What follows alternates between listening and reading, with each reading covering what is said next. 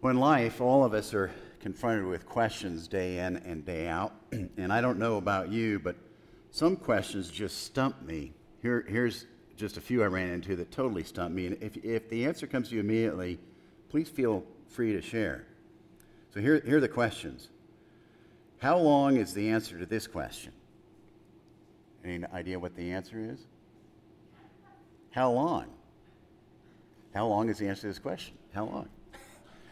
How do you identify a dogwood tree? By its bark. Who is bigger, Mr. Bigger, Mrs. Bigger, or their baby? The baby is, because she's a little bigger. You got it. These are so stupid. And finally, how did the tree get lost? It took the wrong route. Well, this week we get into the second and final part of a sermon I began last week, and each sermon is totally self-contained, and so are the parts within it. So if you missed it, no worries. It's also online if you'd like to see it. But last Sunday I shared that sometimes we grow more from our questions than the answers we have, and that a big part of our faith journey is learning to sit with questions for a while and not rushing too quickly to find answers. Jesus was the master at asking questions. His questions always had a huge impact. And how people responded to Jesus' questions was always varied. In hearing what people asked, some people paused. Some people had to face truths they didn't want to face. Some people changed their lives in new directions. Some learned they were stuck. Some people got angry and they were ticked off because of what he was asking. Other people had lives that were changed. And what is important for us to consider is that every question Jesus asked long ago are questions I believe God invites us to ask ourselves now. Questions such as, why did Jesus ask that? Who was he asking? What was the context? And perhaps most importantly, what is Jesus asking of me? Well, for now, we talked about 3 questions last week, and this week I want to turn to some more. And some of the questions we get into may seem more relevant to you, personally relevant than others, and that's okay. And each of these questions we're going to explore, they stand alone, so these are like little self-contained little sermonettes. And so let's start with this first question. In Matthew chapter 15, a group of very religious people approached Jesus and asked him, Jesus, the people that follow you around, they're supposed to be people of faith, right, Jesus? But they don't wash their hands like our religious tradition demands. What's up with that, Jesus? Well, Jesus doesn't answer their question. Instead, he has one of his own. He says, and why are you who are so religious? Why do you break a commandment of God for the sake of your religious traditions? Well, let's explore what Jesus was getting at. One of the 10 commandments is to honor your mother and father, to care for parents, and to ensure that their needs are met. Now, I realize this isn't always possible for a variety of reasons, and Jesus certainly would have understood this too, but that's not what's going on here. Instead, the very religious people Jesus were confronting were doing this. Rather than supporting their parents, they took any money they had that could have been used to help their parents, and they gave it to their place of worship instead.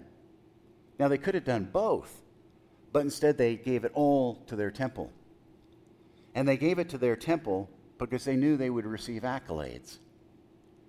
By giving to their temple, which the religious tradition encouraged, people would have looked at it and thought, wow, what great people, they're so generous. But in doing so, and giving in the temple was fine, but in doing so, in the way they were doing it, they were breaking the commandment of honoring one's mother and father because they weren't supporting their parents at all. The bottom line, the very religious people were doing something that on the surface looked right, but it was at the expense of something far more weighty. Now, religious traditions are clearly important, but they can get in the way. They can get in the way of what matters at the core of our faith. Now, Jesus' question is a great question for each of us to ask ourselves, although in a more expanded way. This question that Jesus asked those people, I believe, compels each one of us to ask, are there things in my life that are getting in the way of what it really means for me to walk with Jesus? What habits? What ways of doing things? What life history? What cherished traditions? What political positions?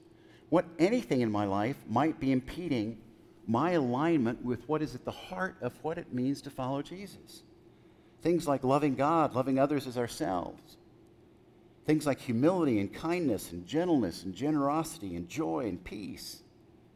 Things like living selflessly and encouraging other people and building people up. You see, sometimes part of our lives, including mine, they're parts that interfere with the essence of faith. And I believe that God is asking each of us to regularly take stock and look what might be getting in the way of our relationship with God and how God wants us to live. Sometimes our faith means we need to adjust some things. Sometimes it means we need to let things go that we've been holding on to pretty tightly. Let's move on to another question. Chapter 5, Luke's Gospel, Jesus is in the midst of teaching a group of people about a variety of topics. Quite the crowd had gathered, and Jesus must have been quite on the roll because the crowd was growing. Well, some other people heard that Jesus was nearby, and this was important to them because they had a very ill friend, a man who was paralyzed, and they wanted to get their friend to Jesus because they believed that Jesus could heal him. Well, when they get to the house where Jesus is teaching, as you know the story, the house is so packed they can't get inside. So they go up to the roof and they dig a hole in it and they lower the man down to Jesus' feet. When Jesus sees the man, he looks out and he says, "Your sins are forgiven." But once again, the most religious people in the crowd don't get it. They challenge Jesus by saying, "Hey, whoa, wait a minute, Jesus. Only God can forgive sins. Who do you think you are?" And Jesus replies, "Why are you asking such questions? Which is easier to say, 'Your sins are forgiven,' or to say, 'Stand up and walk'?" And Jesus then heals the man. Which is easier to say, "Your sins are forgiven," or to say, "Stand up and walk"? What a great question for each of us to think about. Let me explain. Now, on one level, this story, this question, shows that anybody can say anything. I can say your sins are forgiven. You can say your sins are forgiven. I can say I'm going to turn the sky green. You can say you can jump 200 feet in the air. These are all just words, right? But how many of us can cause a paralyzed man to be healed and to walk? You see, in this story, by doing the harder of the two things, actually healing somebody versus just saying something, Jesus demonstrated to the people who he was and that his words actually meant something and were true. The story tells me that sometimes when we do what is really, really hard, things that are less hard seem more possible. Jesus was saying, "Hey, if I can heal a man, you must know that my words of forgiveness are true." And Jesus asked, which is easier to say, "Your sins are forgiven," or to say, "Stand up and walk"? And through this question, I believe Jesus is asking me a question, asking all of you a question. What hard things, really hard things, might we do that will make other things so much easier? What big problem are you facing? If you address it head on, will take care of the smaller problems, or at least make them simpler to deal with? What challenges and what are some of the big challenges you have faced in life and gotten through that might help you in other smaller challenges you need to respond to now? Sometimes overcoming the big things helps us with the smaller things. And so Jesus asks us, what really hard thing might you need to do to make the rest much easier? Moving on, in Luke chapter 9, we find this. Jesus is alone and praying. His closest followers are nearby.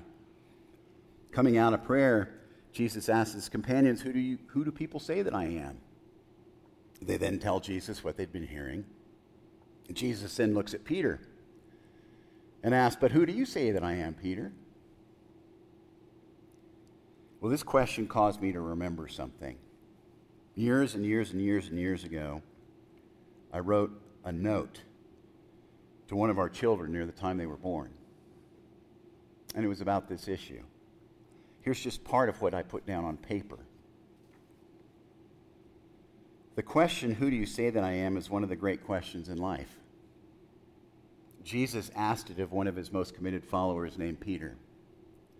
How you answer this question will dictate and set the course of your entire life. The manner in which you respond to this question will determine your actions and color your emotions in times of despair, as well as joy.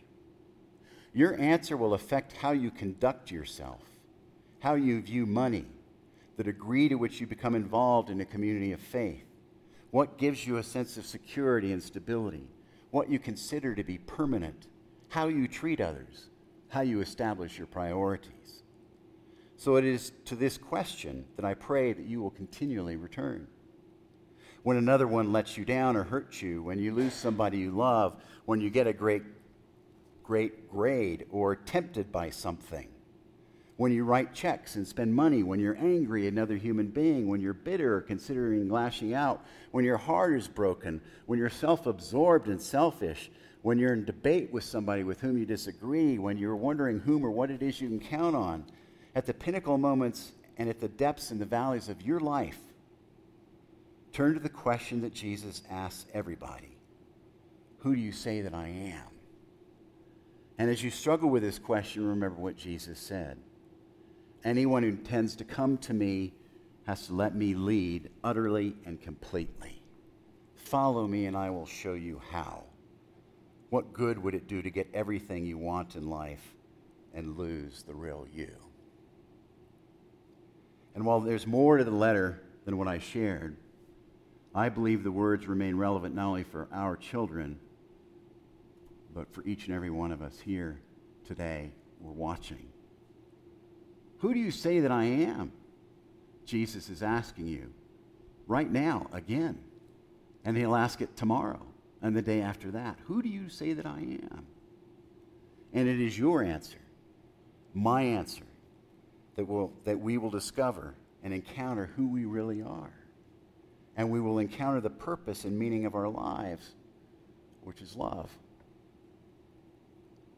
On to something else.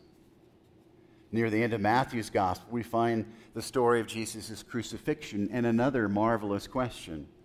Poignant, hard to hear, but important. Jesus hanging on the cross says, my God, why? Why have you forsaken me? These words, this question to God, while not easy to ponder, as I said, certainly capture where most, if not many of us, have been at one point or another in our lives. Whether or not this has been the case for you, let's look at this question for just a second.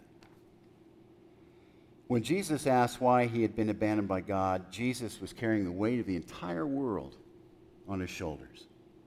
Jesus, the ultimate expression of love and forgiveness, was taking all that separates us from God and putting an end to such separation on the cross. And it was with the height of his physical and psychological torment that he asked God, why have you forsaken me? And while none of us has taken on what Jesus took on for our behalf, certainly most, if not all of us, have gone through some brutally painful, tough stuff. I have to say I've had moments in my life in which I felt God was nowhere to be found. Times in which I said, God, where are you? God, why don't you do something? God, are you there? Is there anybody out there? Questions I'm sure some of you may have had. Well, Scripture is full of stories of people who could certainly relate to our experiences. Here are just a few. Naomi, after she lost her husband and 2 sons, says in essence, God is against me. God has left me. Then there was a fellow named Gideon. One day he said, if God was with us, none of this would have happened. And then the psalmist in Psalm 13 says, how long, O Lord, how long will you forget me? How long will you hide your face from me? And in Psalm 22, here are the words. King David said, my God, why have you forsaken me? Jesus knew the scriptures. He knew David's sentiment, and he uttered those words on the cross himself. The point of all this is that sometimes our human experience is one that leaves us feeling left by God, abandoned by God, or that God is nowhere to be found. Jesus' question on the cross reminds me, too, that in any close relationship, there are a multitude of experiences, thoughts, and emotions.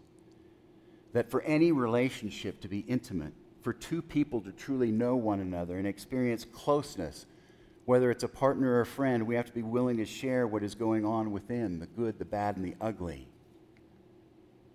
Jesus asking God why God had abandoned him helps remind me that Christ wants the same kind of intimacy from us.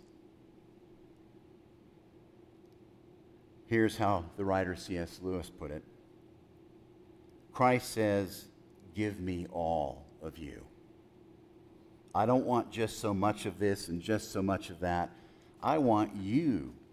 No half measures. Hand over your whole self, all the good, all the bad, and I will give you myself.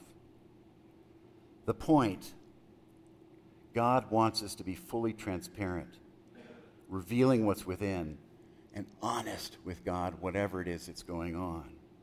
God wants us to take it all to God, including those moments when we wonder if God is anywhere to be found, those moments in which we feel abandoned. And so God asks each of us this morning, have you ever felt that I was hard to find in your life? Have you ever felt abandoned by me? Have you ever felt left? God says, then tell me about it. Talk to me about it.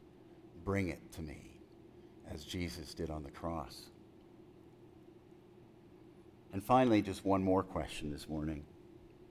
Mark chapter 5.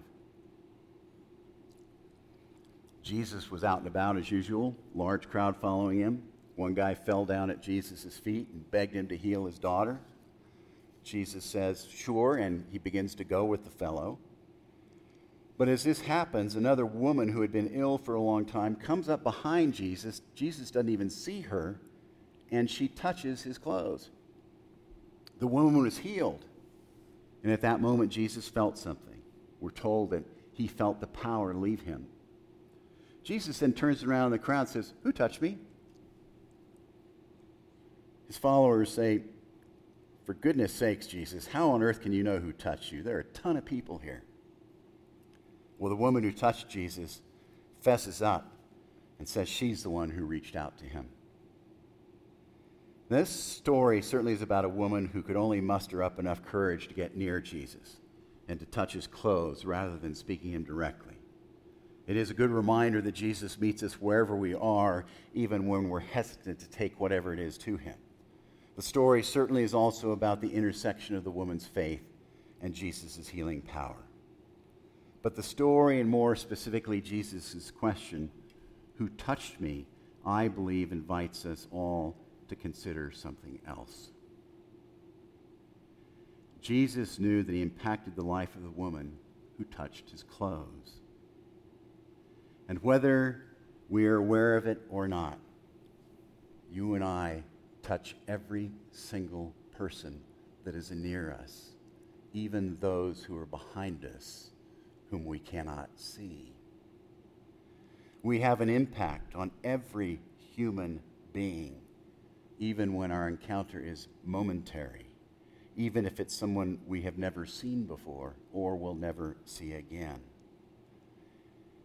We affect people, even those who are behind us that we don't even know are there and watching. The woman touched Jesus' clothes. We touch the lives of everyone around us. Jesus asked, who touched me? And I believe Jesus is asking each one of us, how are you going to touch others on my behalf? We should never underestimate the impact we have. We should not minimize how very small things can make a massive difference. So today, Jesus asks, how are you going to touch others? Wow, we've covered a lot of ground. 3 questions this week, 5 questions this week. Just some summary things to take away from this week before concluding. Jesus asks us, how and in what way might part of our lives or ways of doing things be getting in the way of our journey with Christ? What are some hard things that we can do that will make the smaller things much easier? Who do we say that Jesus is? Have you ever felt abandoned by God or alone and taken it to God? How are we going to touch the lives of those around us? Great questions, but Jesus asked hundreds. I really hope that this short series will compel each of us not only to spend time with the questions we've looked at, but to really dig into Matthew, Mark, Luke, and John with an underliner in our eyes that seeks out the questions. And it will dig into those questions to understand and explore what it is that Jesus might be asking us. It's a powerful thing to do. It's a game changer. If you want to deepen your faith, dig into the questions in the Gospels. It will affect you profoundly and deepen your relationship with God. So it's my prayer that all of this will help us and move us along in our journey in faith. Amen.